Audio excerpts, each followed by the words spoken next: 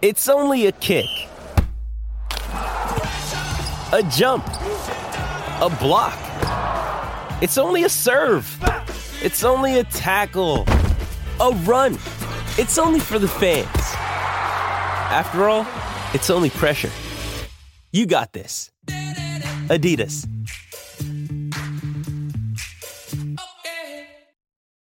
This episode is brought to you by Shopify. Whether you're selling a little or a lot, Shopify helps you do your thing, however you cha-ching. From the launch your online shop stage, all the way to the we just hit 1 million orders stage. No matter what stage you're in, Shopify's there to help you grow.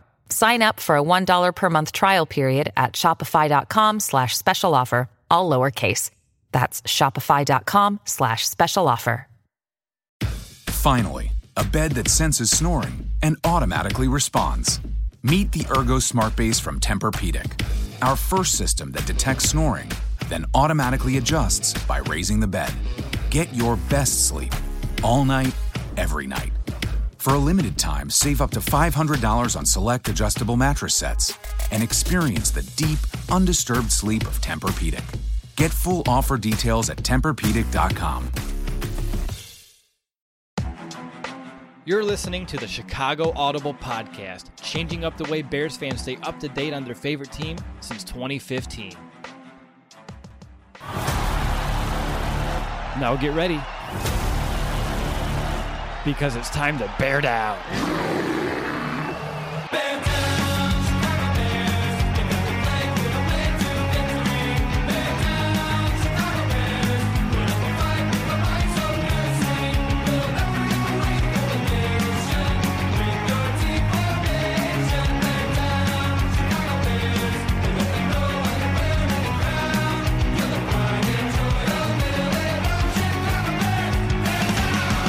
Welcome back, Bears fans, to another episode of the Chicago Audible, and welcome to March. I'm Russell DeWitt, joined by my co-host Nicholas Moriano. We're here to continue our annual State of the Franchise series as we will begin our assessment and analysis of the Chicago Bears defense. Nick, I know we don't cover college basketball, but I think we're in store for some madness ourselves this month, at least with free agency getting every day a little bit closer and closer. And it seems like the Bears are really pushing for a quarterback, whether it be Russell Wilson, like we talked last week, maybe moving up in the draft. But it just seemed like the Bears are trying to position themselves and prime themselves to make a big splash at this position, which I would definitely constitute as madness.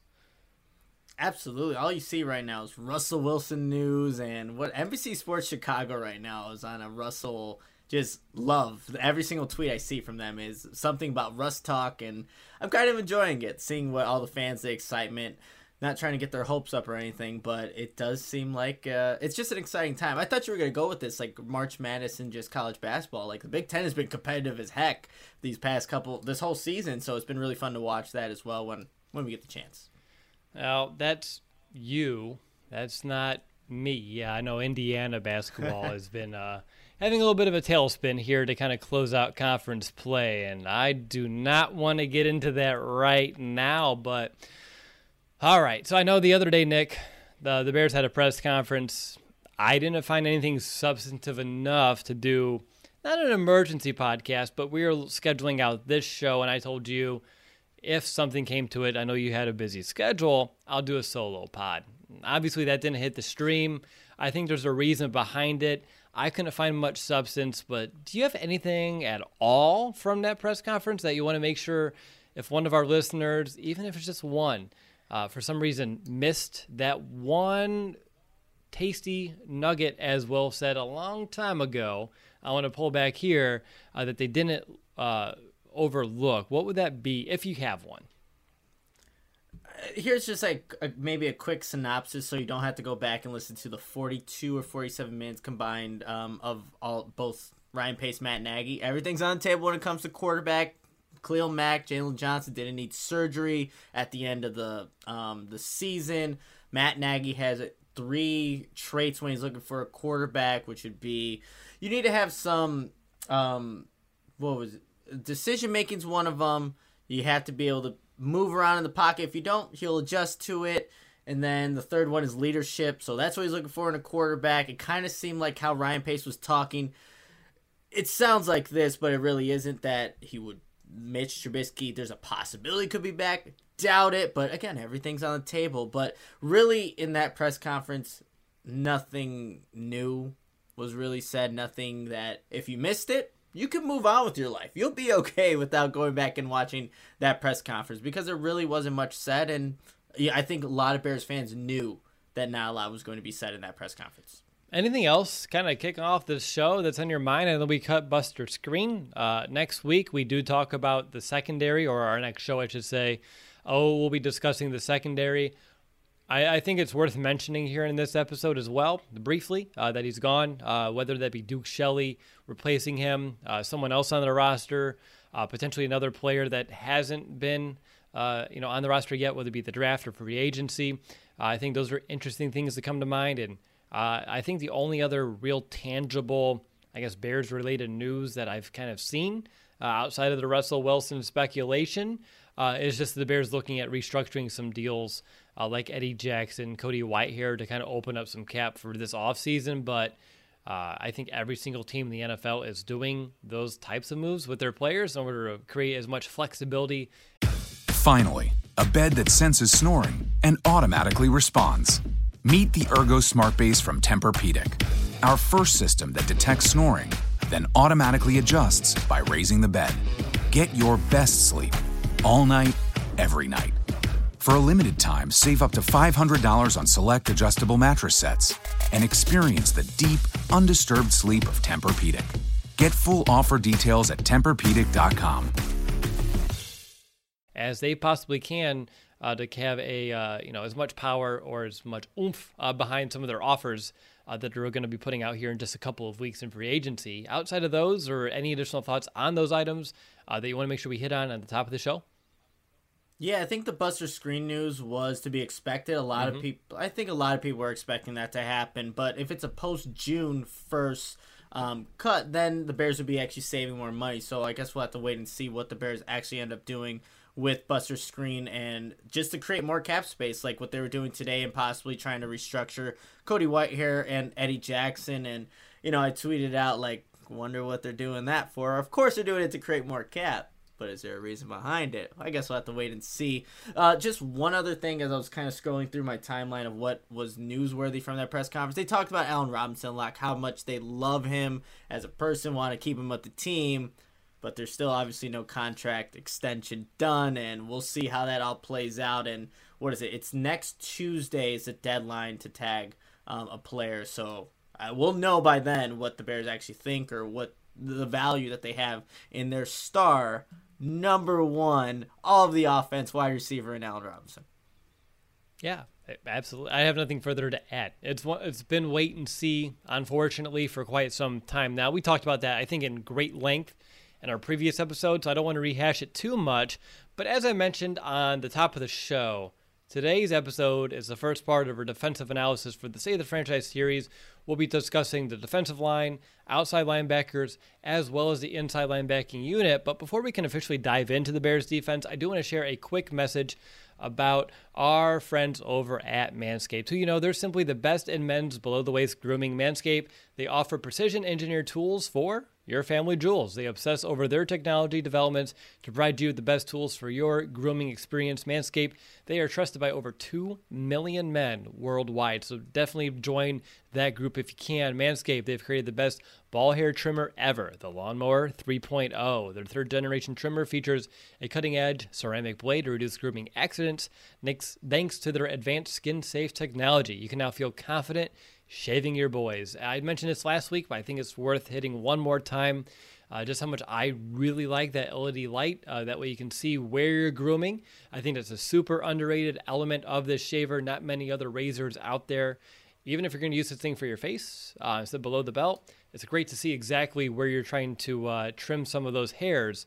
And I just want to make sure you listen up, because our code over the past couple weeks has changed. You can get 20% off and free shipping with the code FANSIDED20. That's FANSIDED 20 at manscaped.com. That's 20% off with free shipping at manscaped.com. And again, the code to use is FANSIDED20. All right, Nick, are you ready to begin breaking down this Bears defense? We have, again, 3 units today: defensive line, outside linebacker, and inside linebacker. Plenty of players, plenty of talking points ahead of us. Are you ready to rock and roll? Let's do it. Right on. And just a recap of the 2020 season, this is a Chicago Bears defense that finished 11th in yards allowed per game, 13th in points allowed, 13th against the pass, 14th against the run, 11th on third down, and 6th in red zone stop percentage. So let's pay some homage to Brandon, and let's begin in the trenches here and talk about that Bears defensive line. And Nick, everyone's aware, the Bears played the entire 2020 season without their starting nose tackle. Eddie Goldman opted out of the season due to COVID. Without him, the Bears had to use a committee approach, using different players at the position like Bilal Nichols, John Jenkins, Daniel McCullers, amongst others throughout the year. It did force linemen to be a little bit more flexible. And I just want to take a moment to discuss really Eddie Goldman here. He's one of the better run-stopping defensive linemen / nose tackles in the league. He finished 10th in a stop percentage according to PFF in 2019 when it comes to those run plays. He could also push the pocket, get after quarterbacks. He's not, for those fans who maybe may forget a little bit about Eddie, he's not an elite pass rusher, but we know he can be effective in that regard. So Nick, when we're looking at Eddie Goldman and a year off, I'm curious if you're expecting any rust, or if you believe Goldman will be able to pick up where he left off, and just really, more importantly, how he'll be able to maybe impact this defense next season. Yeah, I think when you have a year off from playing NFL football in that grueling season, I think your body is just going to adapt and become, it's going to be way better than it would be had he played the season, right? They're still probably recovering from what the season was, even though it was a little bit condensed in terms of what they did prior to the actual regular season starting. But I think Eddie Goldman's going to be refreshed. He's going to be one of those guys out there that should be good to go. Obviously, you need to get into football shape, and that's what this training camp will look like, and we don't know exactly how that format's going to be, but I'm expecting Eddie Goldman to be the guy that he was before, because you talked about guys having to play that nose position, that zero technique. They didn't really have a true guy. Jenkins can kind of play that, but Eddie Goldman, we saw how valuable he is to this Bears defense and what he can do just for that front 7 around him. So I expect him to come back in shape, ready to go, and just be fired up, because the mentality for this team, whether maybe the outside and a lot of fans believe it, is that they have to win now. It's a playoff-ready team. That was something else they said in the press conference earlier this week. So Eddie Goldman has to fit that mindset that's going to be applied to this team, and I think he'll be ready for it. I hope so. It's really tough whenever you do sit out a year. You have to wonder, and again, this is not really, I don't want to, indict Eddie here on the spot, but whenever you take a year off of anything, how much are you staying, mentally prepared, physically prepared? I think both of us are hoping, and everyone listening, he shows up to OTAs, camp in shape. He's been able to stay engaged mentally. It's a lot of time to be away from this football team. And I believe if you look back at 2019 and the previous seasons, you'll see just how important he can be to this unit. Someone who can control the A-gap, both the weak side and the strong side A-gap. Like I mentioned earlier as well when I was setting this up, being able to push that pocket, that interior, collapse it as well. And I think, Nick, my next question for you would be, I know the Bears did a decent job of life without Eddie Goldman last year, but are there any high-level just takeaways after just kind of reassessing the defense that you kind of noticed like they did miss Eddie, where maybe things can be better? Because, again, I kind of rattled off the rankings. The Bears were a top 5, top 10 units for the past few seasons, and they really slipped into average territory. I know that's not all on Eddie Goldman opting out of last season, but I do know a part of the run game slip. I think there is some elements to this defense that were missed, some wrinkles that were missed without number 91 out there on the field. Yeah, and I think what happened, because Eddie Goldman wasn't there, you had to play guys out of position, and that's the complete opposite of what Sean Desai kind of wants to do with this current group, putting everyone in positions where they're going to succeed. Like a guy like Bilal Nichols, he is a 3 technique, and when you put him inside over the center, yes, there were times where he held his own. He was able to maybe fight off a double team and just keep that gap integrity. But where I saw him have the most production last season and the year before that, when he's on playing the 3 technique against the left guard, or if they very they do put him on the right side, but usually on that left side. But so they were forced to put guys, I think, a little bit out of position. Like a Bilal Nichols just had to do that. And then when you lose a Roy Robertson Harris, then you definitely have to do that. So I think that was a big thing, and that's going to be the opposite of what Sean Desai is going to look for with the current guys that he has. But it just kind of really showed the vulnerabilities that the Bears really do have up front. Because like you said, they were a top 5, even top 10 unit prior to the season. Now they kind of went to more of the average category in terms of run stop. And we saw some big games towards the end of the season too. So I think that's what it kind of showed without Eddie Goldman. They put a Band-Aid on it. Now you get Eddie Goldman back, I think that'll be a little bit better.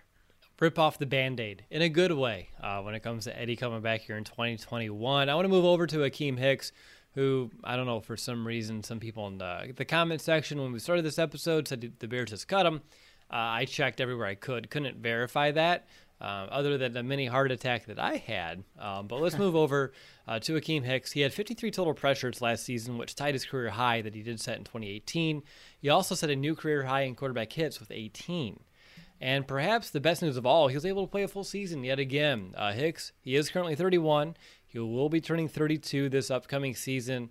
I keep seeing him on lists about players that the Bears could move on from this year in order to save cap. Personally, myself, Nick, I would not consider it unless they free up money for the franchise quarterback. Russell Wilson and Deshaun Watson, I think those are the only 2 players I could see, envisioning in my own head that this may be a trade-off that I can deem worth exploring here. But even then, I would still want to make sure I exhaust all options before losing Akiem Hicks, because without him, this Bears defense would lose a step. They'd miss out on some energy without Hicks. He's a true warrior. Finally, a bed that senses snoring and automatically responds. Meet the Ergo Smart Base from Tempur-Pedic, our first system that detects snoring, then automatically adjusts by raising the bed. Get your best sleep all night, every night. For a limited time, save up to $500 on select adjustable mattress sets and experience the deep, undisturbed sleep of Tempur-Pedic. Get full offer details at TempurPedic.com. Any of the videos the Bears come out with on their own personal channel, anything about that, you can just see Hicks and all the energy and passion that he brings to every single snap. And I really think the Bears defense in 2021 would severely be hurt without his presence. And when it comes to Hicks, Nick, I'm curious your thoughts about his level of play last year, what you expect out of him in 2021, and whether or not Father Time's going to begin to catch up, or do you think Hicks still has some gas left in the tank to maybe make some explosions?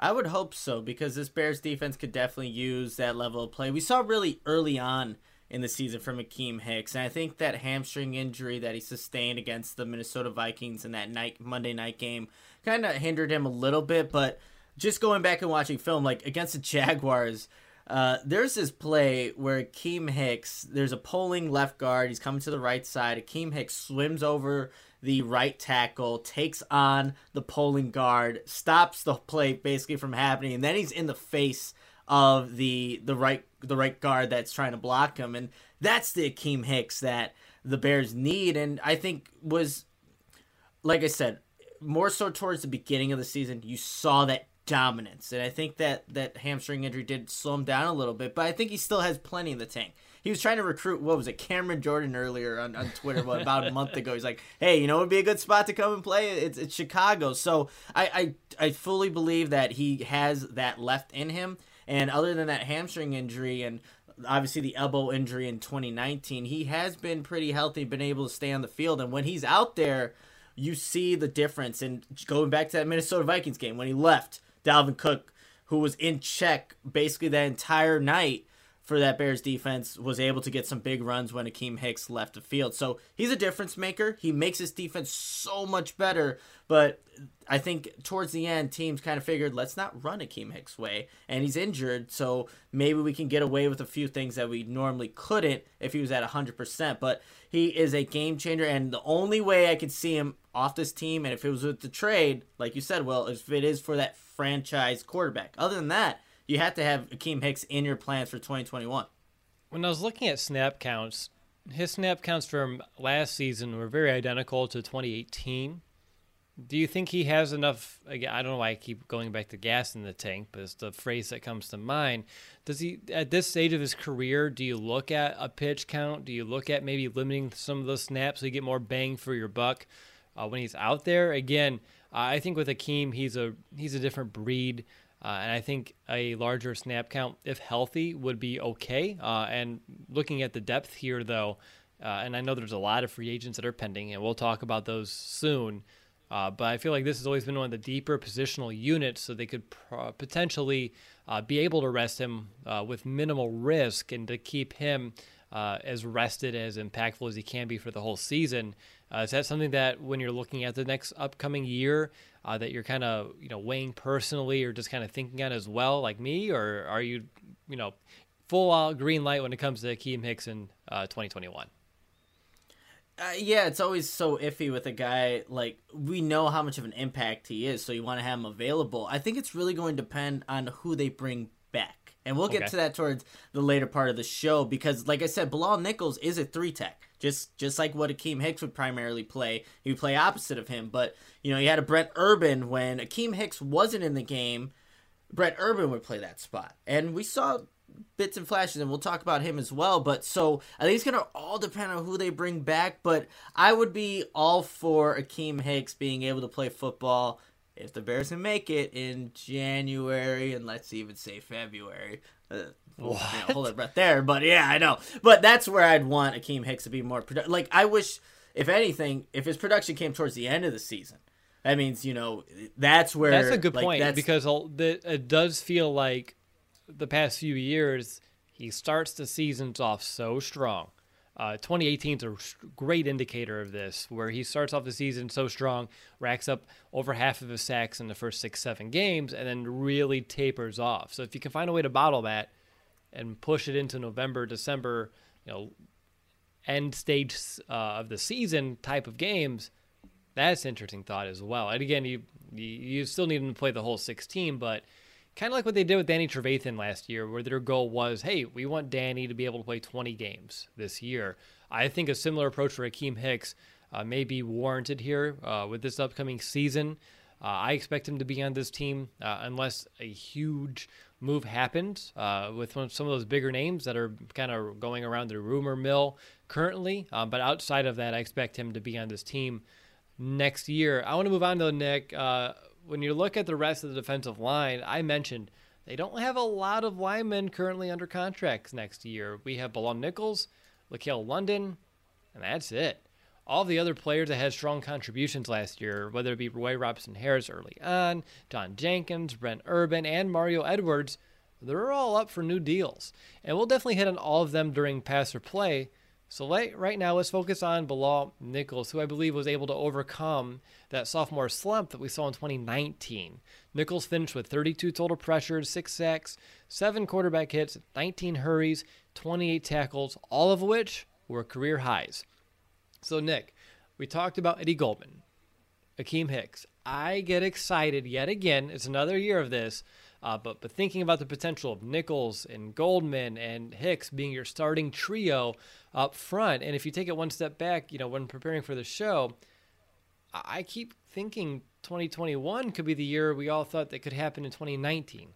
And 2020, of course, Nichols had the sophomore slump. Eddie Goldman opted out a year, so we've had to be patient. But now I'm wondering yet again, could 2021 be the year with those three being a top-notch starting trio for this Bears defensive line? Where's your headspace on Nichols' growth and what's to come maybe here with the bigger picture? Yeah, no, that's kind of the thought I had, Will. It's like we never had seen this at full strength. These three guys playing really at full strength and being just available. So that is exciting. And look, Bilal Nichols, like I said, was playing out of position. He did the best he could, honestly, playing that nose tackle position and having to take on double teams. At that 3-tech, you're not necessarily there's still gonna be double teams he's got to face, but it's not gonna be as frequent, and you're on one side, and he just knows how to. I think he just has only in year 3 having a good repertoire of moves. Like, I've seen him do spin moves, I've seen him use his hands with a swim move, I've seen him use power, speed to power, and it's like, okay, now supplement that with an Eddie Goldman in the middle, and then Akeem Hicks does his thing. that's a fearsome just trio right there. And you're not going and having to put people out of position. So I'm excited for him. I'm excited to see what those three can potentially do when they're all in their natural spots. So I'm excited about it. I want to see what Bilal Nichols. We saw the flashes first year, the sophomore year, like you said, not as much. And then in year 3, we kind of saw a little bit of both in different parts of the season. So put them all three on the field at the same time for year 4. Well, now we may have something. Maybe. We have a lot of depth issues to kind of talk through here. When I was going through my notes, Nick, I believe we should hold that depth conversation for pass or play to kind of eliminate some repetition if you're down for that plan of action. Yeah, I think that we would. I'm all for it, Will. You take over. That's what I do here, man. Not a problem. So looking at the defensive line unit as a whole, what's your biggest high area, level of improvement need? For me, it's interesting. I think you can look at pass rush every single year, and they need more pass rush. So I think that's an obvious one. I believe with Eddie Goldman back, this should help. But that interior last year, it just got pushed too much. There's too many times when you go back and you watch this Bears defense where the nose, whoever it was at the time, John Jenkins, Brent Urban, Bilal Nichols, too many times where they're getting double teamed and getting just destroyed, obliterated, and just getting into that second level. And that is a big reason why I believe this Bears run defense did dip into that average category instead of being top 5, top 10, like we've seen over the past couple of seasons. So I think being stronger at the point of attack, specifically inside out, with their run fits, gap integrity to open up some of these inside linebackers, to me, is the biggest need. And I think the best news of all is that if Eddie Goldman comes back and can be remain, I guess I should say, the player that we know he is, even despite a year off, that should be easily fixed for this defense. So I think even though it's the biggest area of the need, I also believe it should be easily obtainable for this unit, which to me is a real big confidence boost, if you will. But how about you, after looking back at last season? Any big area of need from a consensus whole? Yeah, my thing is, like, injuries happen at any point, and there's no given that even if Eddie Goldman comes back, he could get injured week 1. It's like the Bears need to have a plan, and we're going to talk about depth, but I feel like the depth, not really so much at the guys at the ends, but really the interior. John Jenkins is that true nose behind an Eddie Goldman. But if something were to happen there, and you have to rely on John Jenkins, who's not even under contract, so whoever it may be, that's where I would like to see an addition. Just somebody that, it could be a veteran, and he just needs to be a big body, honestly. He needs to be a big-bodied veteran that you can count on. And if you can get that, I feel a little bit more confident in it, because, again, I talked about Eddie Goldman. Yes, he should be good to go after a year's worth of rest, but you never know. That's a year off of football. What if there's an injury that happens? Yeah, so that's the thing. Did I say this 2 weeks ago, where Eddie Goldman is going to come back? He's going to lose like 200 pounds, and he's going to become like the next quarterback. Like, he saw what Rashad Coward was able to do. Going from defensive line to offensive line. Hold my beer. Takes a year off, sheds a ton of weight. He's the next Deshaun Watson. Obviously not, but Nick, when it comes to that backup, you mentioned John Jenkins, and you said they just need a bigger body veteran to maybe fill in. I would like to request of you to maybe take your standards up just a little bit, because I feel like they had that last year in a Daniel McCullers, who didn't see a lot of playing time, which makes me come to the conclusion that maybe just having a big body and being a veteran may not be the only two attributes you need to have to be a solid backup nose tackle in this defense. Be good at football too. That might be a good attribute to add to the big bodied and being a veteran. That could help. But yeah, no. So that's a guy that maybe we'll touch on a little bit, McCullers. But it's just, you need to have somebody there that you can rely on, much like a Brett Urban was for when Akeem Hicks was in, or when Bilal Nichols had to take a breather. You can rely on a guy like that. So that's the kind of level of play. I'm not looking for anything spectacular, anything of that nature. Just basically doing your job is what we would like to see out of that position if Eddie Goldman's out of the game, if he were to get injured, whatever it may be. So you're also looking inside, being the vulnerable spot from last year, and trying to come up with a plan of action to make sure it's not yet again. So very similar to mine, which no surprise when it comes to you and me. Current confidence level, the overall depth, it's an interesting situation considering all of the free agents at the position. I do have, at least personally, faith that the right guys will be signed. They will come back. It's a real deep unit. It has been for the past few seasons. I don't expect that to change, but it's up. How are you approaching this one? Yeah, like we talked about the three starters. That's a good group with Hicks, Goldman, Nichols. I feel really good about that, and I really liked how some of this depth played last year. I just don't know which guys will be back. But this is, I think, overall, it could be a strong unit, but I think the key factor in this to whoever remains is going to be whether or not Chris Rumpf, the new defensive line coach, can get the most out of this defensive line, a lot like Jay Rodgers did, which is a huge loss for this Bears defense. And that's going to be key, I think. So I put my confidence, and I don't know if this is too high, but I'm sticking with it because it's in the notes. I put it at a 7 for this group because I do like the guy, that top 3, and I think like you will, they will bring the right guys back. That's why I put mine at a 7.5. So you're not too high. I'm right along there with you.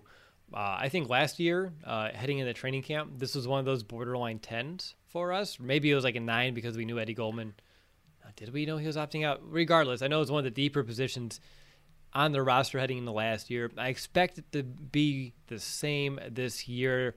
And all the guys that we're going to talk about during Pass or Play should be able to come back on super team-friendly deals, be able to fill that depth, know the system, know the new, Sean Desai, the coordinator, and all those things should be able to meld and mesh together pretty well. So that's why my confidence is still rather high here, despite the fact that you have your starting 3 than Daniel McCullers, as it stands today. Now, we have a few weeks for things to change. But, Nick, are you ready to move on to outside linebacker? Let's do it. All right, beginning with Khalil Mack, because I'll do anything to prolong any discussion that we need to have about Robert Quinn. Just letting you know why I'm ordering how I am. Mack, he had himself a pretty solid year, despite having the fewest tackles in a season since his rookie year. He finished with 10 sacks, 59 total pressures, and yes, that is one less sack than Leonard Floyd had for the Rams. Mack's 43 hurries this year ranked 3rd among all edge rushers. Still, though, when I kind of think about Mack's performance, I'm still yearning for more. I believe it's warranted, just given the contract and everything the Bears did give up to acquire him. And I know he's one of the best in the game. He impacts game plans. Teams tend to go away from him. But I'm still hoping, and unfortunately this is hope that's been kind of carrying over from season to season, but the Bears should, and I would hope, can find a way to unlock or unleash more of Mack in 2021. I'm just curious, Nick, about your thoughts on Khalil Mack heading into next season. I'm glad to hear that the injury that he sustained last year won't need surgery, so he should be healthy and ready to go. But when it comes to Khalil Mack here in March, as we're looking forward to the upcoming year, what should we kind of use as our frame of reference, our point of mind here when it comes to one of the better edge rushers in the game, where I think all Bears fans are still hoping for more of those big-time, game-changing explosion type of plays? Yeah, and I think Bears fans should expect that because that's, I think, what Khalil Mack really expects out of himself. I still remember when he was riding on that Peloton bike, right, back in whenever it was, doing the interviews. So he should be held to that standard, and his numbers didn't quite reflect what I think a lot of people were expecting of him, but I just don't think the defense did all it could, Chuck Pagano, to put these guys in the best positions. And I think Khalil Mack is still one of the best defensive players in football, no doubt. No questions asked. You just got to watch the Houston game and see how he kind of takes over and influences almost every single one of those plays to kind of know that.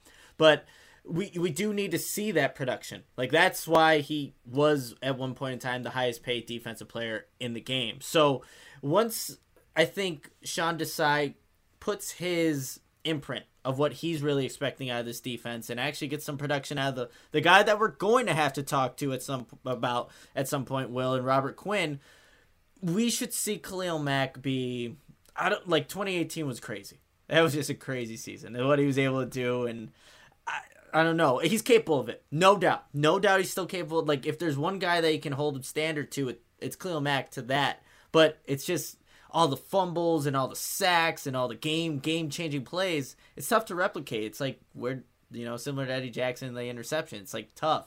But Khalil Mack's one guy that I think can produce those stats. It's just got to be the right. Everyone's got to be playing cohesively, and Sean Desai is going to have a big part of that. But Khalil Mack, I think, he's still good. He's still good. He was still the Bears' best defender last year. We just need to see the numbers kind of come with it. I want to get a quick yes or no answer. Will he have more sacks in 2021 than last season? Yes. Yes, he will. Oh, okay. You said yes, he will. That's 4 words. I asked for 1. Yep. There you go. Appreciate it. Let's move on to Robert Quinn, though. Unfortunately, I don't need to re-explain how much of a disappointment he was. Only the 2 sacks, 32 total pressure for the entire season. The 2 sacks have him ranked with the 5th fewest of all edge rushers that had at least 223 pass rush snaps. His 32 pressures ranked 12th fewest. Quinn was supposed to be that dominant force opposite of Mack to kind of open up some of his game, as we were just mentioning. This defense last year was supposed to have that formidable force on both edges, but that dream was not realized. I'm curious, Nick, is Quinn, obviously he's going to be a Bear next year, like it or not, just due to how that contract is structured. Do you have any hope that he can turn into the player that the Bears kind of hoped he could be, or get closer to that? Or are we in store for more doom and gloom? I know his second half of the season, or I guess more specifically after the bye week, we talked about this a lot during the season, after the year. There was a little bit of an uptick. I don't know if that's enough to get me excited about any sort of consistency out of him next year, at least of consistent good play. Yeah, it's so hard to gauge with him because just kind of watching the plays that he was successful in. Yes, I didn't say that wrong. There were plays that he did make some type of impact or had decent film, is where he was in a role that he was familiar with, that he was in Dallas. Hands in the dirt, going against that left tackle, and he did his patented little jump, chop, block move where that's where he wins with speed, can kind of get up in the air, move his hands, and kind of move the tackle out of the way and bend to get to the quarterback. So he's a one-trick pony? That's it, Will. He is a one-trick pony because when they asked him to stand up or be in a 2-point stance, I felt like the rush wasn't the same. It didn't come with enough speed, enough power, and just enough impact on the offensive lineman to where if Robert Quinn's not doing that, I don't know if you should expect anything out of Robert Quinn. But the Bears had to have known that. They knew he didn't drop back in coverage at Dallas. I think he had like 10 or something all year. It was a extremely low number. He dropped back way more with Chuck Pagano in this defense. And, they're going to be asked to go in a 2-point stance. So Robert Quinn should have known that too. There should have been a fluid conversation. But to me, he is a one-trick pony. He needs to be hands in the dirt, in that left tackle, and let him just rush the passer. If he's not doing that, well, yeah, it gets really iffy with him in terms of the real impact he can have. I wish there was someone in this podcast almost a year ago that would have pointed out the discrepancies between his hand in the dirt versus stand-up rusher stats throughout his career, brought up some concerns. Oh, yeah, that was me. You were a little bit more positive, and I think we're all kind of looking through it with rainbow lens, whatever you want to call it, sunglasses. Like, we're excited about everything that he may still bring, even though history told us it may not be the best fit. And like you said, Nick, and I don't know if it was due to the COVID last year, and obviously COVID March 2021 is a little different than COVID March 2020, when you have to do things a little bit more remote. You're not used to it. I think we talked about at the Combine last year, or looking at the Combine this year, about catfishing, and you can say all the right things, but it's real hard to get that real personal fit when you can't meet people in person. And I wonder, too, how did both Quinn and the Bears come to an agreement like this is the right fit? And for Quinn's camp, it had been the monetary value, which does make me question how aggressive they were in pursuing him. But when I look at this upcoming season, I can't have any high hopes that he can be the same player that he was in Dallas in 2019. I can't. I only can really hope for just modest improvement from what we saw a year ago. And that's all I can hope for. It's not even a guarantee. So I think that's damning in its own right as well. But regardless, Robert Quinn still remains a thorn in our side here for at least another season. But, and I think, Nick, I'll end with this. But if for some reason the light switch goes back off and he can become the same player he was or get close to the production that we saw in 2019, then the defense can get real scary, especially at the edge position. And that should open up Khalil Mack a little bit more, having someone who can win those one-on-one matchups on the opposite side. That's what could really make this this defense a difference maker. We hoped it was Leonard Floyd. We hoped it was Robert Quinn. We got to hope maybe it's Robert Quinn again. We'll talk about that. I have some thoughts later on here in the show. And even though you and I we're not even going to get close to saying he can do that or we expect him to do that, I do want to at least say if he can, and if it's good, and that's a Hercules reference if you like Disney movies, that could be a huge game changer for the Bears defense coming next season. That could be a pleasant surprise if it does pan out, but I wouldn't put $1 on it if I had one. Yeah, I hope someone in the chat knows where that Disney reference comes from. I won't say it because I know exactly where it is, but we'll see if it ends up in the chat somewhere. But the big thing, Robert Quinn, if he could be that guy, and you have the 3 interior defensive linemen, like we're saying, that could be this full strength of this defense with Sean Desai, who said he's going to put everyone in positions where they're going to be successful. Well, now we do have a scary front seven. Just a scary outside linebacker group, and then the defensive linemen. That could be something, Will. So, if is going to be the word there. It's the key word, without a doubt. Looking at the rest of the rotation here, the Bears currently only have Trevis Gibson, who will be in the second year under contract. I think Little Mac counts as well. But again, I'm looking at players that were on the active roster.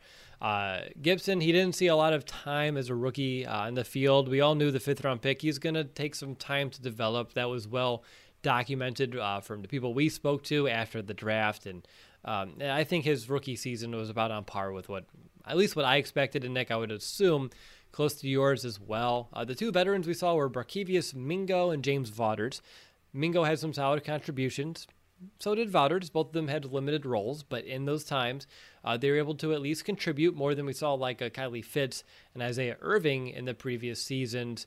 And I know we have to determine some fates here in pass or play, but I'm just curious, before we get to that, how large of a need is edge for you? Because I know we kind of threw the if question out there. I'm still, as I stand here today, if I'm Ryan Pace, at the very least, I need to find one more edge player, regardless who I bring back between Mingo and Vaughters, who has, I would say, starter fringe potential in case Quinn continues to bomb. Yeah, no, you have to. And they did re-sign Vaughters to that. That's right. I forgot about that note. Thank you. So they re-signed him. But I just watching some Barkevious Mingo tape, Will, I love the effort that man plays with, whether it is on kickoff or when he is in on defense. He knows that, hey, if my first move to rush the quarterback doesn't work, he's so good at recognizing when the quarterback peels off. There's a play against the Detroit Lions when Matthew Stafford's leaking out. This is the game at Soldier Field, and Barkevious Mingo recognizes it, is able to stop Matthew Stafford from getting the first down. I think the Detroit Lions end up punting, but he did that a couple times. There was a sack against Daniel Jones where he takes his rush upfield, recognizes he's about to leave the pocket, the quarterback, and he is able to be there.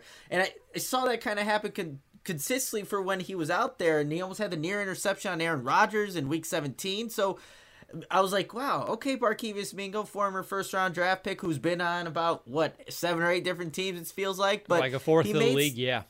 Yeah, so he made some contributions that I probably wasn't expecting, but he was a nice addition, and we know that they're bringing back Vaughters who had his flashes as well. I think they both got a half a sack on Teddy Bridgewater against Carolina, if I'm not mistaken. They both met Bridgewater in the backfield. But yeah, I liked what I saw from Mingo, but still, you probably would want to bring in somebody else just in case Robert Quinn ends up having the season that he did last year.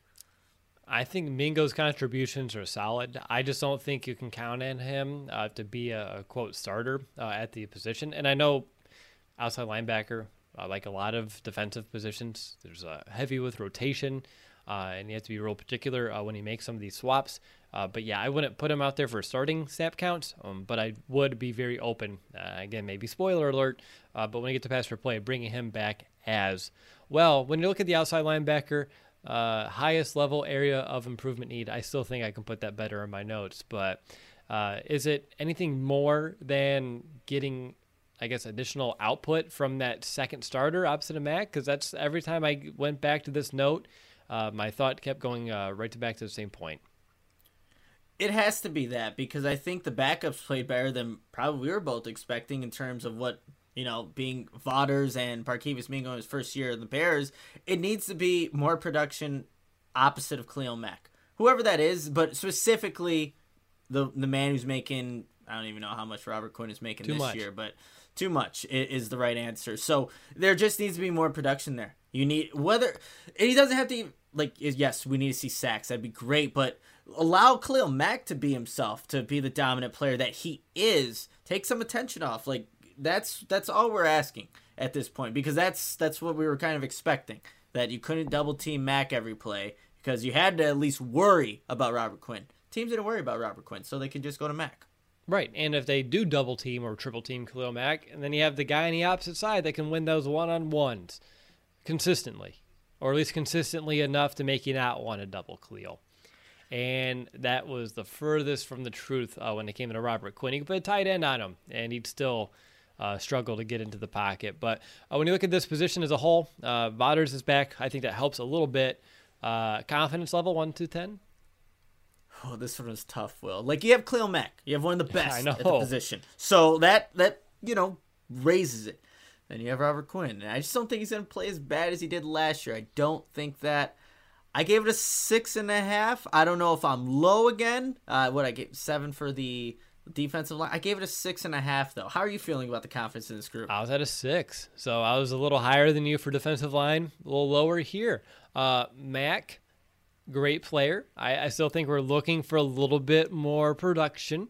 And again, I know he does so many things outside of the stat sheet, but you don't pay a guy as much as you're paying Khalil Mack to not do the things that get counted as stats. You need. Finally, a bed that senses snoring and automatically responds. Meet the Ergo Smart Base from Tempur-Pedic, our first system that detects snoring, then automatically adjusts by raising the bed. Get your best sleep all night, every night. For a limited time, save up to $500 on select adjustable mattress sets and experience the deep, undisturbed sleep of Tempur-Pedic. Get full offer details at TempurPedic.com. The tackles for a loss, you need the sacks, you need the forced fumbles, you need the pressures, the quarterback hits. Those are very important. So for me, I'm about a 6. Robert Quinn, I'm not going to hold my breath whatsoever. Vaughters comes back, which is fine, but you're still looking at this rotation. You're still missing your 3, which I would hope is Mingo, and then we're still missing a 2. We could be honest. And Travis Gibson, I expect him to be able to be a little bit more of a integral part of the rotation, but he's still someone that I would not be surprised if this is another slower year for him, and then it's year 3 where he starts to take some of his jumps in his progression as well. 5th round pick, a really raw talent, an exciting talent at that, but I still think he's someone that we need to be patient with as he kind of goes through his career here. All right, so for our final position today, it's time to take a look at the Bears' inside linebackers, and I want to begin with Roquan Smith. Had such a strong season. The game really slowed down for him, and you can tell he was reading and reacting to so much quicker, processing things so much faster than his previous seasons. He was all over the field. 96 solo tackles. That was second in the NFL. He also had 4 sacks, 2 interceptions, and perhaps most importantly, his 18 tackles for a loss were tied for, I think, second most in the NFL behind TJ Watt. So, Nick, when we look at Roquan and his game and how it took that big leap last year, what are you looking forward to next season? Are you starting, and maybe we'll start with that positive question, and then the second half of it is, are you starting to get concerned with some of these injuries, these bigger injuries that he's starting to stack in back-to-back seasons?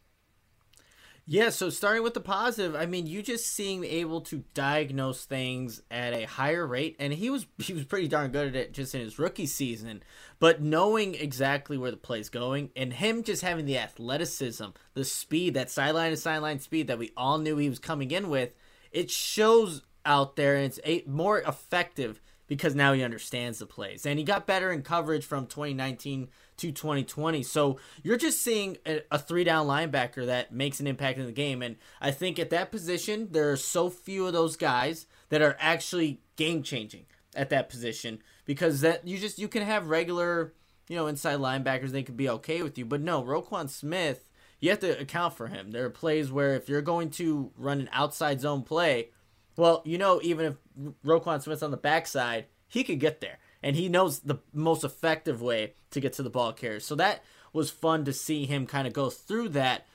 But now what you are starting to see, though, with the pec injury and the dislocated elbow, just these injuries kind of piling up. And linebacker position is not going to get any less physical over the years. No way. If anything, he's just going to take on more of a punishment because the teams know he's that guy. I think that is something to keep in mind. He's a fantastic player, and no doubt should have been first team All-Pro, not what was it? I think the second or whatever he ended up making. He is that caliber player.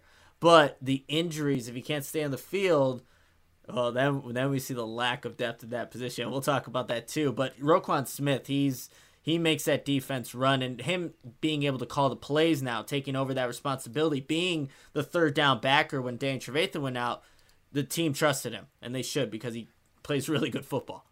I think that's a great thing to look back on and kind of acknowledge as a great stepping stone for his career, because early on that was something. It took time, and that wasn't a surprise, even though he was a top 10 pick. Where early on in his career, that was Danny's role. He did have to go off the field, Roquan did early on, and for him to be able to solidify being that three-down linebacker, I think it's a great, sign for his mental progression. And I think we saw a big reason why he was able to be such a force when it comes to taking guys down behind the line of scrimmage was really due to that mental processing, being able to read, react, diagnose plays, so much faster than he did in year one or year two. So hopefully he can stay healthy. I know for me, whenever I see a player go down with bigger injuries like that in back-to-back seasons, I get concerned about the longevity of a career. But I think for our focus, as we're looking for 2021, obviously he's one of the best players you have in this defense, if not right now the best, or at least most productive player in this defense. And the hope would be he can continue that consistency and still take another step forward, maybe get a little bit more national recognition. Doesn't mean much to me. Doesn't mean a lot to you. Probably doesn't mean a lot to Roquan. But I think it's nice to see when it does come through as well. I want to move on to Danny Trevathan. The Bears brought him back last offseason in favor of Nick Kwiatkowski, and things look pretty bleak from the jump. Without a preseason, Trevathan was missing a step in his game really for the first portion of the year, but he did get better as the season kind of went on. Finished with 47 tackles. He was still strong against the run. I can recall just a handful of plays where he's just blowing up the run between the tackles. But it was his coverage, and right from the beginning of the year, it was a super suspect. And I know he's not getting any younger. So, Nick, what will be the Danny Trevathan that we see next season? Will we see the one from early on last year, the one we saw down the stretch, someone in the middle, or I guess another one at all? Yeah, very good point.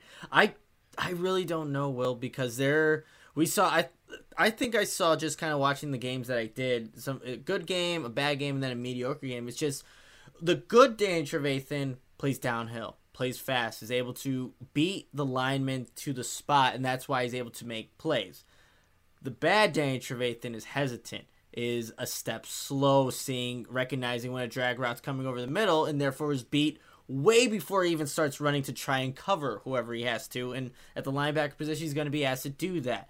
So it was too far in between both sides of the Danny Trevathans that I saw, that going into 2021, maybe now that he's more adjusted to what the COVID protocols are going to be like going into the offseason, maybe that'll help him out, because it was new for everybody going into 2020. And Was that the reason he had a slow start? Maybe, probably not. He just wasn't playing good football in the beginning. But I just don't know. And I think that's what's scary, because if you get one bad Danny Trevathan one game, then you see what happens against Green Bay in Week 17, where I think that's defensive, fault, where he has to cover a wide receiver downfield. Like, that's not gonna equate to a lot of success in the middle of that defense. So to answer your question, I have no idea what kind of Danny Trevathan we're going to get. He's capable of playing really high level football, but he's also capable of playing some really bad football as well. Yeah, and I think it's just the nature of all the injuries he's taken throughout his career, getting a little bit older. Speaking of which, does that make you feel old yourself? I shared an article with you earlier today that you wrote way back in 2016, and Danny Trevathan, I think, was like the first out of 5 potential free agent signings you wanted the Bears to make that offseason. And I was just smiling a little bit reading that, because you're talking about like this young linebacker and like over and over again.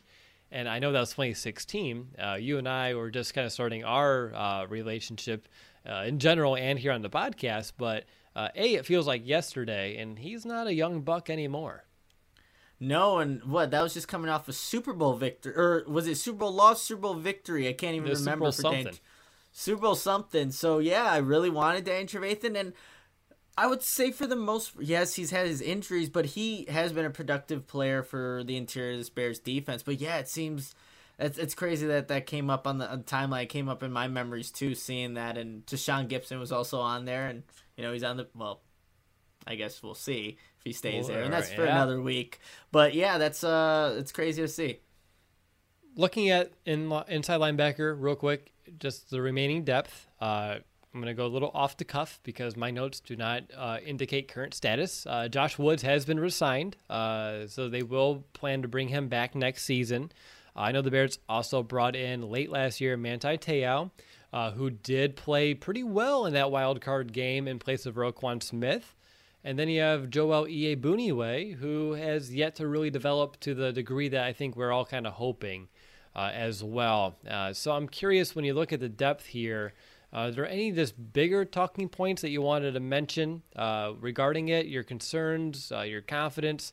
2 years ago, this is one of the deepest units on the team when he had Roquan and a Danny that was playing at a higher level, Nick Witkowski and Kevin Pierre-Louis, which I think was, when you look at KPL, you can really tell how good the coaching was and how good as a fit that was for him. But when you look at the depth, I don't think it's the same as it used to be from the top down. Yeah, absolutely. And I think what I'm thinking about in terms of those 3 players, you see the wild card game, Manti Te'o was on the practice squad, but ended up getting far more snaps than a Josh Woods, who the Bears just re-signed. And we were talking yesterday about like how I felt about Josh Woods. I changed my mind since then, and we'll get to that in pass or play. But yeah, it's definitely not the group that it was, because you would feel comfortable if like Roquan Smith had to take a snap out, Nick Witkowski's in there, and maybe early on that wasn't the case in terms of Witkowski and coverage, but KPL was able to play some really good football. We saw it in person, against the Chiefs, but I mean they blew out the Bears. But whatever, we saw him play some good football at times. But you can't say that. If Joel Iyiegbuniwe's in the game and Josh Woods is in the game, you're like, all right, you know what that offense is going to attack, and they're going to attack that position often. It's definitely not the same group, the same depth overall as it once was. Looking at the biggest area of need for me, I feel like it's coverage from Roquan's counterpart. Danny Trevathan is probably the name there, but that was just whenever you give up a pass rating over 120 for a season, that's tough. It's an obvious weak link for any defense, and Roquan's he's strong on coverage, he's strong against the run. I feel like having such a sore spot at the other inside linebacker, so whenever you're in base, just makes for an obvious read, an obvious mismatch, hence the receiver going on Danny Trevathan. So a little bit more flexibility there, and maybe a little bit less lenience of having to switch to a dime package instead of keeping your base when needed, so you can keep 2 backers out there. So for me, my biggest area of need would be just better coverage from whoever is that second starting inside backer who is not named Roquan Smith. How about you? I just want to. I don't even know if it's a need, but it's what I think the Bears should do, and maybe under Sean Desai they will. We didn't see as many of those double A gap blitzes, and I don't know if it's just because of the defensive front that was there. There's no Eddie Goldman to really do that as much, so maybe that influenced things. But I think those two guys are capable of providing some pressure on opposing quarterbacks, and the Bears did not get enough of that from their edge guys. You have to get it somewhere. And you can have great coverage and everything like that, and that can also lead to pressure. But I think I would like to just see a little bit more of that. And was it a weakness? It's not a weakness if the defense coordinator's not calling it. But it means that Danny Trevathan's also not in pass coverage. So that could help as well. So I'd just like to see a little bit more of that going into 2021. All right. Current confidence level at this position, I'm at about a 7.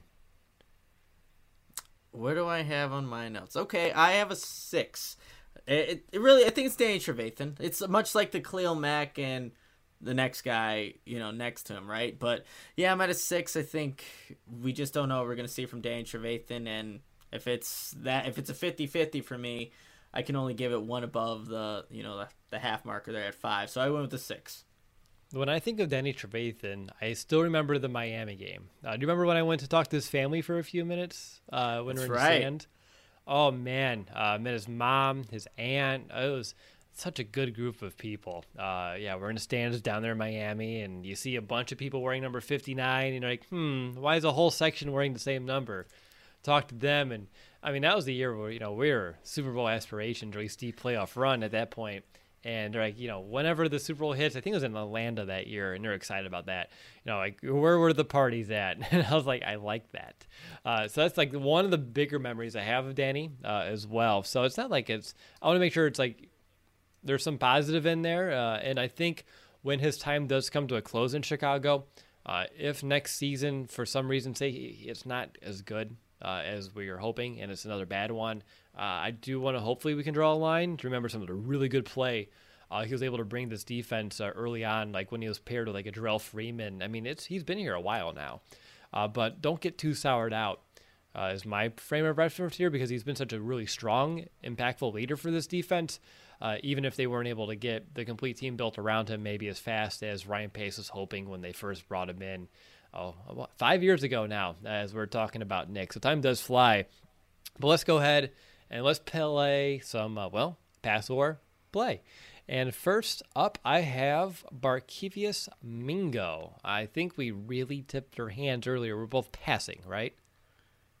Oh, no, Will. We're playing Barkevious Mingo. That's we right. like the effort that Mingo plays with, and the Bears just need some... Yeah, I don't know if I'd say reliable, but he's more on that side than he is unreliable, really, at that position. I liked what he showed in his first season with the Bears, whether it's on kickoff or even punt, but at the outside. Finally, a bed that senses snoring and automatically responds. Meet the Ergo Smart Base from Tempur-Pedic, our first system that detects snoring, then automatically adjusts by raising the bed. Get your best sleep all night, every night. For a limited time, save up to $500 on select adjustable mattress sets and experience the deep, undisturbed sleep of Tempur-Pedic. Get full offer details at TempurPedic.com. Linebacker position, I liked and that run that he had against the Tennessee Titans, that fake. He looked like a running back, so I'm bringing back Barkevious Mingo. He's as much as a running back as Cordero Patterson. Did I say that out loud? Okay. I did. But no, you bring back Mingo. He's a really strong third person in your outside linebacking rotation. But, Nick, the reason why I was pointing at you is you hit on it. He's also a very strong core special teamer type of guy. I know he's been around the league, a kind of a journeyman, but I think giving him another 1 or 2 year deal here in Chicago would be well warranted. And I love to have him. I think with the athleticism he plays with. And Nick, just imagine, and I don't think he's had this a lot in his career, though, being in a part of the same defensive system for a couple of seasons, too. I think, again, not that he's going to become like a world beater, top 10 edge rusher, but he should be it should only help him be more impactful with the limited snaps that he could see. So consistency for Mingo, I think, would be beneficial for everybody. As well. So I bring him back in a heartbeat. I really like the play I saw out of him last season. Up next, I did have Josh Woods For a fun fact, I had play, and I think you had play yesterday, but you're changing your mind, which I don't know why, because he's also a really good special teamer kind of guy.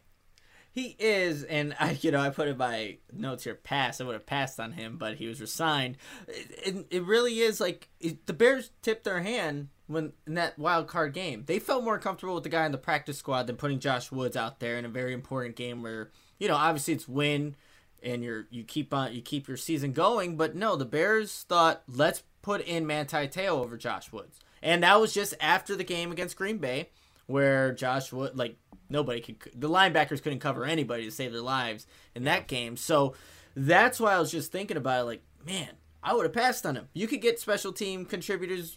Manti Te'o could be that guy, but they re-signed him, and so we were playing him regardless.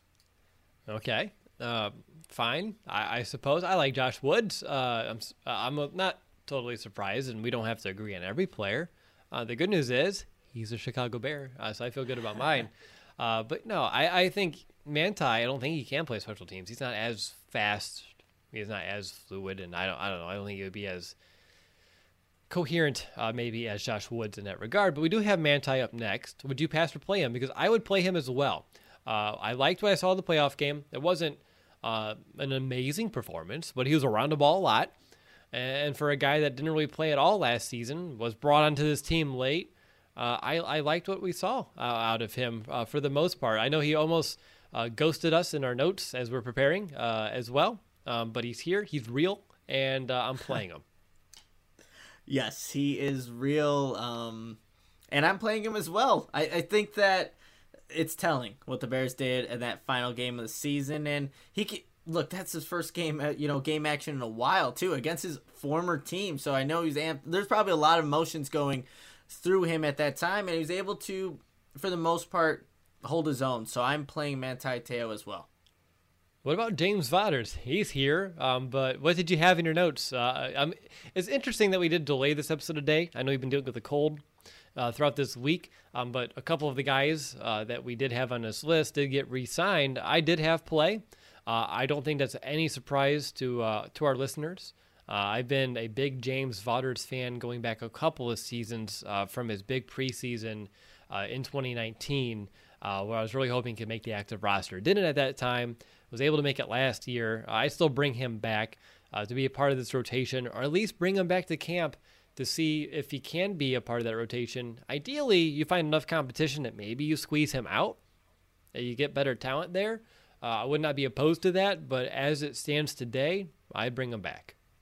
And I would have brought him back yesterday too, had we done the podcast yesterday, Will. So I'm playing James Vaughters, solid, and he's developed. That's the thing too. Like, I know that you can't say that for a lot of the players on this Bears roster, but I feel like James Vaughters is one of the guys that has gotten better since he's been here, which you wish that was the case for more of the guys, but it is for James Vaughters. So good for him, and he was re-signed. So yeah, he is playing, and well, we'll see. For the most part, he's playing in 2021. He's going back to camp is how I like to frame it. He's heading back to camp. We'll see how it all shakes out.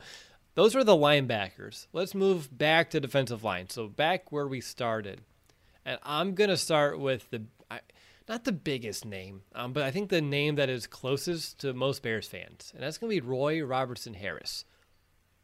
Interesting. I think this one is much more difficult than I think you and I would both like it to be at this stage, considering how big of fans we have been of RRH throughout his time here in Chicago. But at the end of the day, this is a business. You're trying to build a football team. I know he has still some potential, but I feel like he's been more potential, less production. That's one way to look at it. I just think that there's enough tape now out there that someone else will think that and sign him to a bigger deal than the Bears will at this point. I think the Bears would like to have him back if it was, friendly enough deal, but I think someone else will pay him. So I have play, but he gone is what I have in parentheses there. So he is, I guess, it's a play, but it's a pass. He's not going to be. You're playing. Team. You think that he'll be out of the market, considering the cap situation. Yes, yeah. So that's exactly how I'm approaching it.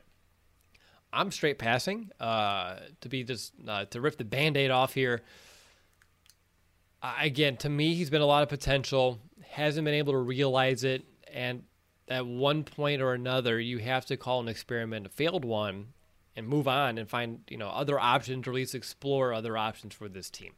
I think there are some of those here that we'll get to in a minute that could bring you the same amount of production for probably a lower price point, which I think is a big reason that you'll make some of your decisions here as we kind of go through the remaining players. But for me, it's a lot like Rashad Coward. And I know Rashad went through a whole different position change, but at one point or another, you have to just call it what it is. And I think it's a failed experiment. And again, Roy Robertson Harris has decent production, but for what we were hoping he would turn into, he's not quite there. But I do think he does possess that raw talent, that potential, like you, Nick. Another team can see it, feel like, we have a coach that can really untap that. And that's why they would give him maybe a little bit of a higher offer than maybe he is worth if he stays in-house. So that's a big reason behind it as well. But I'm ready to move on from a personal standpoint. Let's move on to John Jenkins. What would you do with John Jenkins? Because I think out of the next, we have 3 more players after him. There are at least 2 of them that I would put in the same kind of bucket. So it's real interesting to see what you want to do with some of these players. So John Jenkins, what would you do with him? I think you have to play him.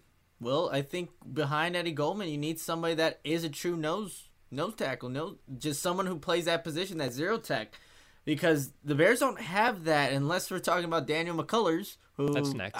That's the next guy. But I just felt like the Bears are more comfortable with Jenkins. This is his second stint now with the Bears, so they obviously are familiar with him. They know that Eddie Goldman's coming back off a year of not playing football. I think you could get him for a team-friendly deal, too, to where he's happy, the Bears are happy, everybody wins. So John Jenkins is a play for me. He's a play for me as well. Every reason you just mentioned. I'm not going to rehash it. Daniel McCullers is next, and I'm passing on him because I just brought in John Jenkins, and you don't need to keep filling in unnecessary nose tackles with Eddie Goldman coming back. Simple, done. You on board? Yep, I'm on board. Pass. Done. Sorry, Daniel. I feel bad. Brent Urban. I'm playing Brent. I think I surprised you last year when we did this episode, and I brought him back. And I mentioned in 2019, really small sample size, decent amount of production. I liked what I saw. Thought they can continue to tap into it. I think you and I and Chuck Pagano didn't expect to have to tap into it as much as they did last year. But with that expanded role, he only continued to impress me. So I would bring back Brent. I wouldn't say in a heartbeat, but I would bring him back. How about you? Yeah, I'm all for bringing Brent Urban back. I think that, with his length and playing that 3 technique when, Akeem Hicks maybe isn't in the game, or even if he is on the opposite side when maybe now Bilal Nichols can get a breather, I like what he can do. He can set the edge. It's not like he has all these pass rush capabilities, but he has that nice size to where he has a high motor. Yeah, very high motor. He loves to play his little air guitar after he makes some good plays, and we saw good plays out of him. Like, I don't want to use the word consistently, but they showed up, and we knew that Brent Urban was out there. So I'm all for playing Brent Urban. All right, and last but not least, we have a Mario. It's Mario Edwards. Pass or play on Mr. Mario. I think Mario Edwards has some talent. There's that pass rush talent that you saw in the limited play that he had, but with his, I think someone, again, much like a Roy Robertson Harris, someone will see that, and also not the offseason, it was in-season incident that he had. Forgot exactly what it was, but it wasn't good. And with the Bears keeping this culture, I think that it's a play, but he'll be gone for a number of circumstances. So that's where I'm at with Mario Edwards. But he definitely has out of those guys we mentioned, I think he has the most pass rush capability in terms of what he can do move-wise. And it showed up in the season last year. I liked what he was able to produce on the field. Again, I know there was that offseason incident. I can't remember off the top of my head, and honestly, it didn't even come to mind preparing this episode, which, again, maybe it's a good thing. That maybe it wasn't as major as you were mentioning, but did he play afterwards, or did they? I remember there was the very immediate game after he did not play. But I'm trying to remember, did they put him back to the active roster after the fact? Because if they did, I would look at that as a sign that they're willing to maybe bring him back this year. If they totally kept him inactive, then I would lean towards they're probably passing on him. But what he provides on the field, like you mentioned, that pass rush, which is, again, I said that earlier in the show. You could always look for more pass rush from your defensive line. Without him, you're still looking for another rotational guy that can provide that same capability of pass rush. And for a former second-round pick, I think Edwards, even though he's had to bounce around a bit, if he can retain him, again, consistency in the scheme, I would like to see what he can do with another year here.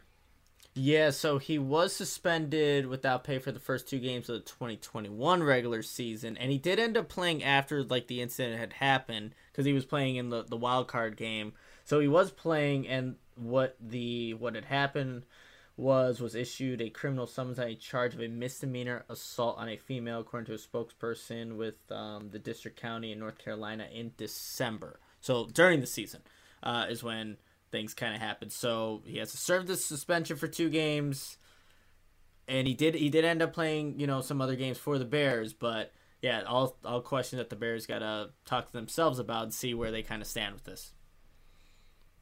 I hope they give him a second chance. And I know there's a lot of behavior that shouldn't be excused. And I don't want to make an excuse for this, but I think, Nick, you're human. I believe I'm human. Most of us are. And if sometimes having a temporary lapse of judgment or a mistake, if you can learn from it and be better from it, I wouldn't mind giving him that second opportunity. But obviously, there are people who know and are more aware of the intimate details of this situation than you and I do, so I don't want to speculate on it too much. But looking at purely Mario Edwards, the football player, I think we're both in agreement we'd bring him back. There you go. Nick, no one can hear you shaking your head on the podcast, though.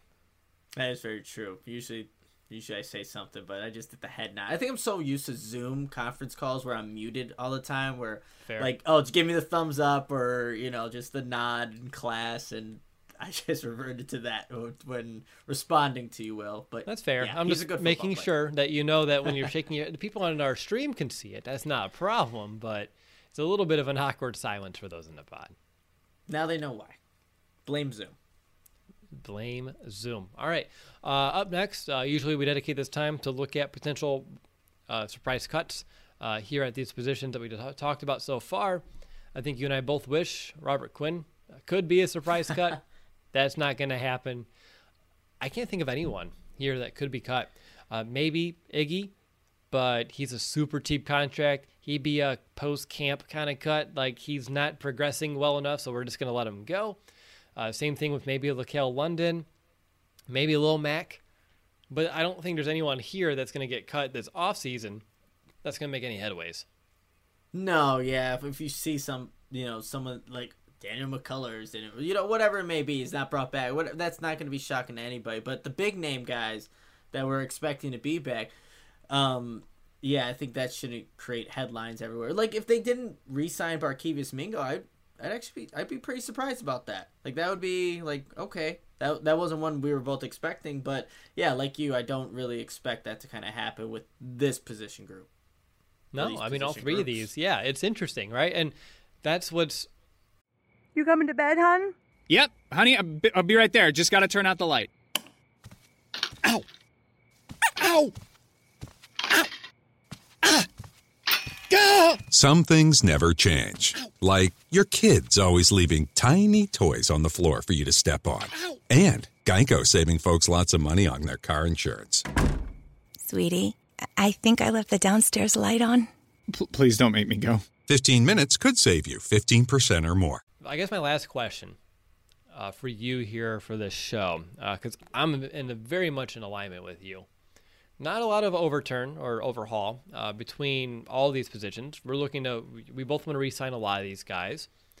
We don't really expect anyone to surprise us by being cut. But at the end of the day, Nick, they still were just average. I know we talked about Eddie Goldman, his impact of coming back.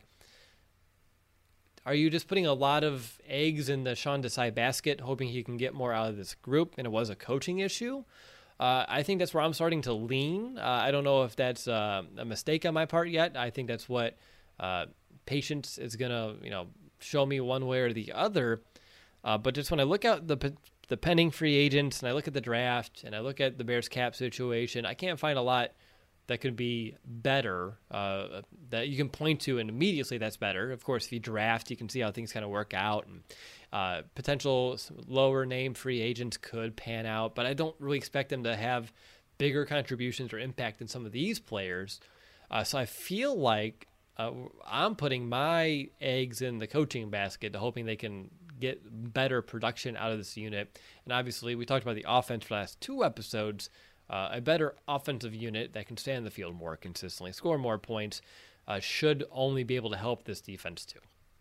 Yeah, and just individual efforts from some of your big if going back to the word, if he's actually somewhat impactful for more than just a couple of plays during the last kind of games of the season, then you have a different defense supplemented with those 3 defensive linemen that are anticipated to start for 2021. That could be a unit that's why we're feeling confident in the guys that they have here, despite not much overhaul or anticipating much additions. So that's what I'm kind of looking toward. It's got to be Sean Desai and what he's bringing, but just hoping that even a guy like Dan Trevathan can just be a little bit more consistent with a Roquan Smith that's hopefully healthy. And so it's a lot of ifs and hopes, and you're hoping that everything leads that direction.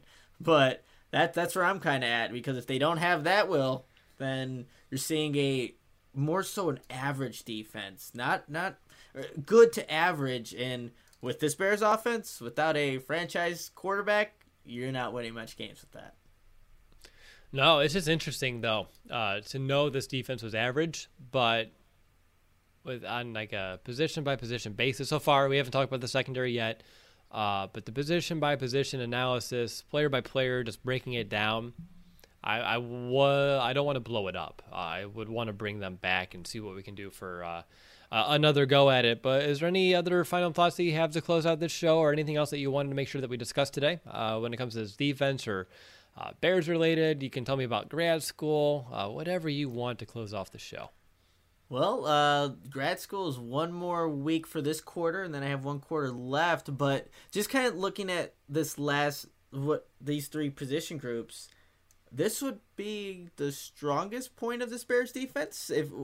Obviously we have the safeties and cornerbacks later this week, and our grades, they weren't super high. They were more so the 7.5. I think you had for the outside linebackers, 6s, right? So yeah, now what we were just talking about earlier about not bringing much guys, and they have a good group. It's going to be interesting how it all plays out and what just Sean Desai can get out of these guys, because it's not like these 8 or 9s or what we had maybe last year. They're good. They can be better, but it's all going to depend on a lot of variables. The ifs, the ifs. I'm just kicking myself in the ass because every time we do a podcast for these positional breakdowns, I make all these awesome transitions, like look at those defensive line, and then you have like outside linebacker. Those are fantastic. And then you have another one for like the inside linebacker unit.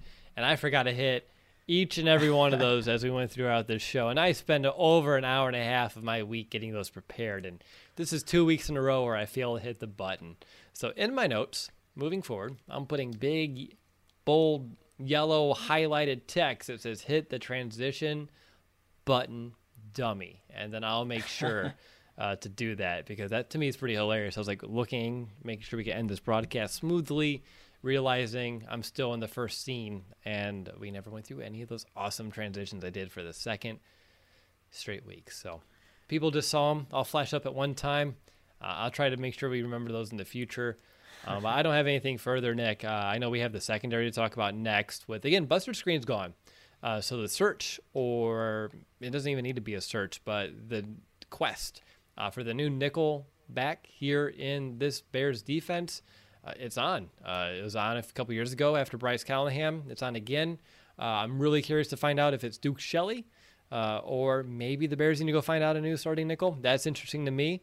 One quick reminder, you can help us out by using our new code MANSCAPED. It's at the code is FANSIDED20. You can use that at manscaped.com.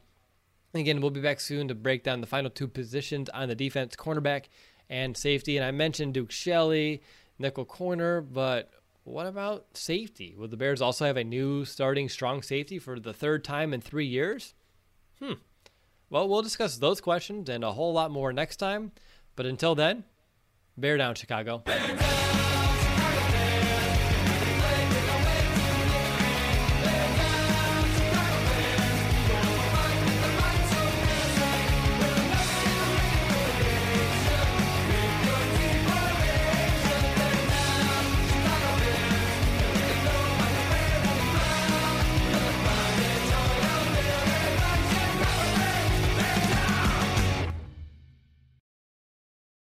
Does a robot know you like a neighbor?